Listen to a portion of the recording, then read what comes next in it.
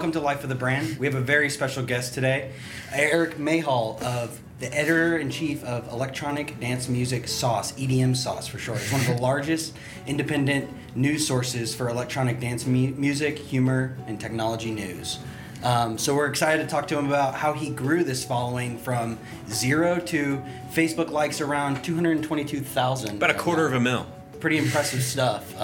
So Eric, how did EDM Sauce get started? Oh, wow. It was probably back in 2012 now. A community of people met on an online platform called Turntable, which was basically just fans of electronic music kind of teaming up and playing the music that they liked and sharing it. And the founder of the site, Stephen Jacobs, said, hey, there's a huge gap in the market for good, reliable news and content with electronic music. And this was before the big explosion of popularity that happened over the last few years. So he started the site, and soon after I started blogging for him. And, from moving forward, we started to implement a couple different social strategies, as well as, later in time, some SEO strategies, and things just kind of developed from there. Okay, very cool. Cool. So I'm a social guy. I came into the business right when organic was the big thing, before they had all the paid media. How have you fought through the noise as it's just become a more and more, it's almost like Times Square now, the way social media advertising works. And you guys built this site off organic traffic, and to me that's just crazy, because I just don't see how you can build off organic traffic now. But obviously what you did work, because you're sitting at, I'm going to say the exact number, 222,899 people. So let's just go ahead and get one more like, guys, so we can get that up to 22.9. But how did you grow it organically? I mean, a lot of people these days won't understand that, but organic, it was a thing before paid. So step into a little detail on the organic side of creating this business. Yeah, it was a really interesting opportunity coming in right before the big explosion in popularity with electronic music. I think around 2013 we started to hear a lot more DJs start to make the airwaves. Artists like Afrojack were heard, as well as Calvin Harris, who had some high-profile collaborations. Right.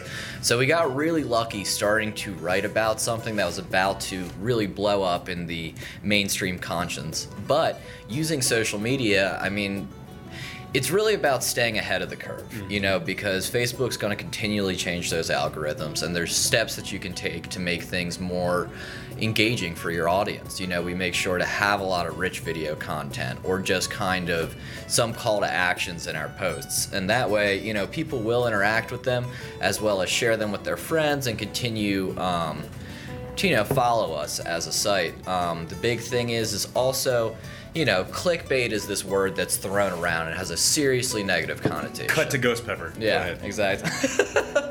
But, I watched that. Yeah. God bless y'all. God bless my a-hole. So, it has a really negative connotation. And while we don't believe in using titles that are actually inaccurate or have false information, you don't want to put everything up front. You want to have some sort of organic click-through rate. So you got to leave a little bit of mystery.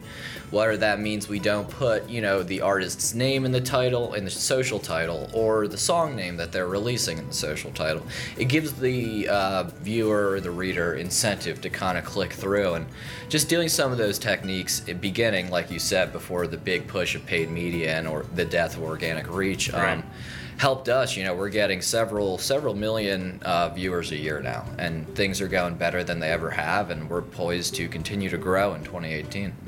Awesome. I just, as I look at it more and more, it's amazing to me that you said number 2 in the world. That's incredible.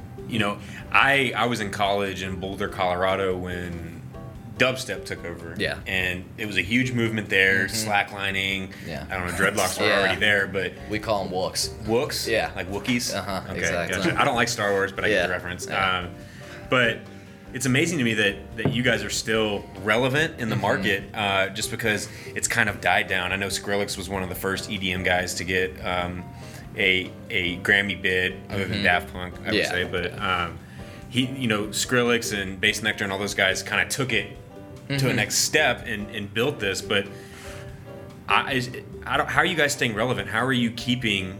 I mean, is it more of a niche underground community than what most people see? Because I almost forgot about it until I started talking to you again about your site. And how are you guys staying relevant? The one amazing thing about the electronic music industry and community as a whole is it's very, very tight-knit. Right. Overall, we have a really core group of readers who will continue to come back and, continually check the site. But where it becomes important is not only just kind of giving dry reporting on news, just general new releases, but also making, fun, engaging things for our readership, whether that be polls, things that they can participate in and create their own rankings using some widgets on the site. Another thing is having a lot of engaging content with Spotify and SoundCloud and YouTube and other platforms, so it gives people a reason to kind of continue to check. We're curating a lot of playlists right now, and that's a huge push that we're doing because people are lazy. They want you to do the work for them, and if we can compile the best new music that's coming out, then boom, they have a reason to visit the site. Right, and then your site is literally just a feed of everything they want. So they could sit on there for hours. And when I was not growing up, but coming into the music scene in my early 20s, it was all about this song is sick and some other scrolling sites where I could go and just play songs and go and download and then add to my iTunes library. But now you got places like Spotify and SoundCloud. How has that influenced the type of content you have? Do you guys use Reddit? I'm assuming all that comes into play, but... Yeah, definitely. Reddit is an incredible community for us. We utilize them in many ways. Many times they're the group of people that actually break the news that we're able to then report on. We work closely with the moderators of a lot of different subreddits. But, as a big thing right now, it's all about Spotify playlist curation. Artists want to be featured on playlists that have a lot of followers, and because of our large audience, we're able to build, a big following on Spotify. So then artists will be sending us promo material in hopes of getting sampled on our playlists. Right. So that in turn is kind of like this great symbiotic relationship between artists, the community, and us as a media. And it's cool how that role is almost reversed, where when you guys were just starting, I'm sure you were trying to get in their ears, and now they're trying to get in with you, and I bet that's a pretty cool feeling. And as marketers, that's something we have to learn how to do. Is we have these new products that come about, and we have to find places to promote them, and you guys have kind of created that medium for, okay, now that we've already generated enough buzz around us, let's use our equity to generate buzz around others. And, almost build your own brand of we're the place you come to see and you come to listen, and this is where you're going to find, you guys are like the Rolling Stone of EDM music. Yeah, we were integral in, the starting. The Chainsmokers used to send us their demos way back in the day before they blew up.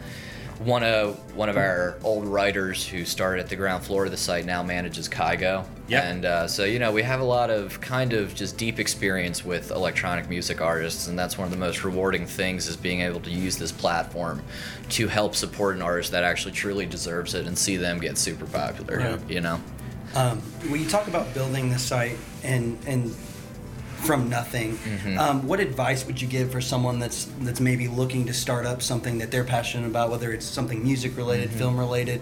Give us a little bit of take of your experience on how to develop something like that, or what tips you might have.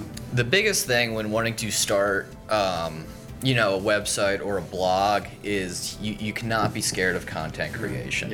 I think if I look on the back end of EDM Sauce, we probably have over 25,000 posts, and so and that's over several years, but every single day I wake up in the morning and I check all the sources. I make sure I get the news that's breaking throughout the day. I set up Google alerts. It's a labor of love, but you need to really stay on top of the news cycle, and you need to be quick to report things, quick to get it onto social media, use the proper search engine optimization techniques, work with local artists, work with local publicists, try to get, work with people who are just starting and try to develop relationships, because especially in the music industry, you really don't know when somebody's going to blow up or get, a lot of attention on them. And if you can be related to them in some capacity, then that's just going to help your brand exponentially. Yeah. Give us an idea a little bit of what your staff looks like. I know it's a website and it's kind of hard to go behind the scenes, but give us an idea of how many people you work with and if you want to be a writer, what can you do next?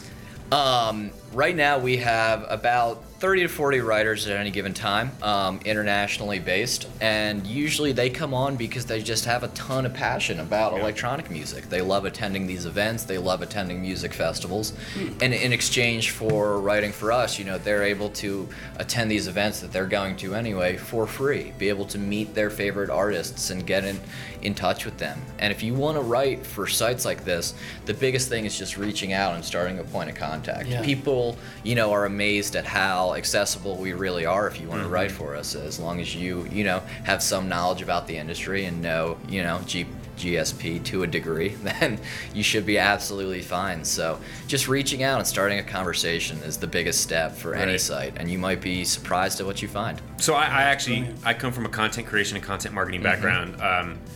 Talk a little bit about how important user generated content is, because again, you're one person. You can maybe crank out 10 blogs a day on a good day.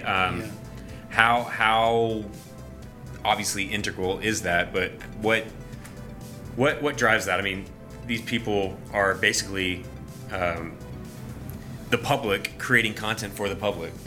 So go into a little detail on: are you planning on bringing on a staff full time, or are you just user generate content? That's what we're gonna do. Yeah, and that's the big step moving forward. Is obviously we want to continue to be able to provide the public with the best media source possible, and that means probably having more writers who are dedicated to the news cycle, some who are dedicated to new music, some who are just into oddities and weird stories.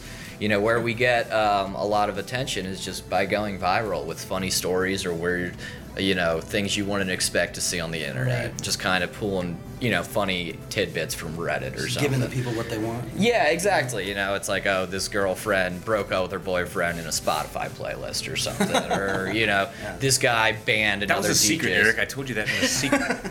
Well, now it's public, yeah. Or, it's like this DJ banned some other DJ's logos from his show. DJ beef. Yeah, exactly. It's like Tupac and Biggie. I mean, yeah, it's unfortunate, but Twitter beef is a huge thing. People love, and they hate to admit it, but they love it so much. So you kind of got to give the people what they want, and in some aspect it sounds a little crazy, but you have to know what they want, even if they drive don't. it. I mean, yeah. That's the reason these things succeed. Well, hey man, I want to appreciate you coming on, and thank you. Definitely. And we'll definitely have some more conversations with you in the future. You're a local, and exactly. We've known each other for a while, so Check guys, them out. Eric Mayhall, edmsauce.com. It is thebomb.com. Thanks, guys. And we'll see you guys next week. Yeah.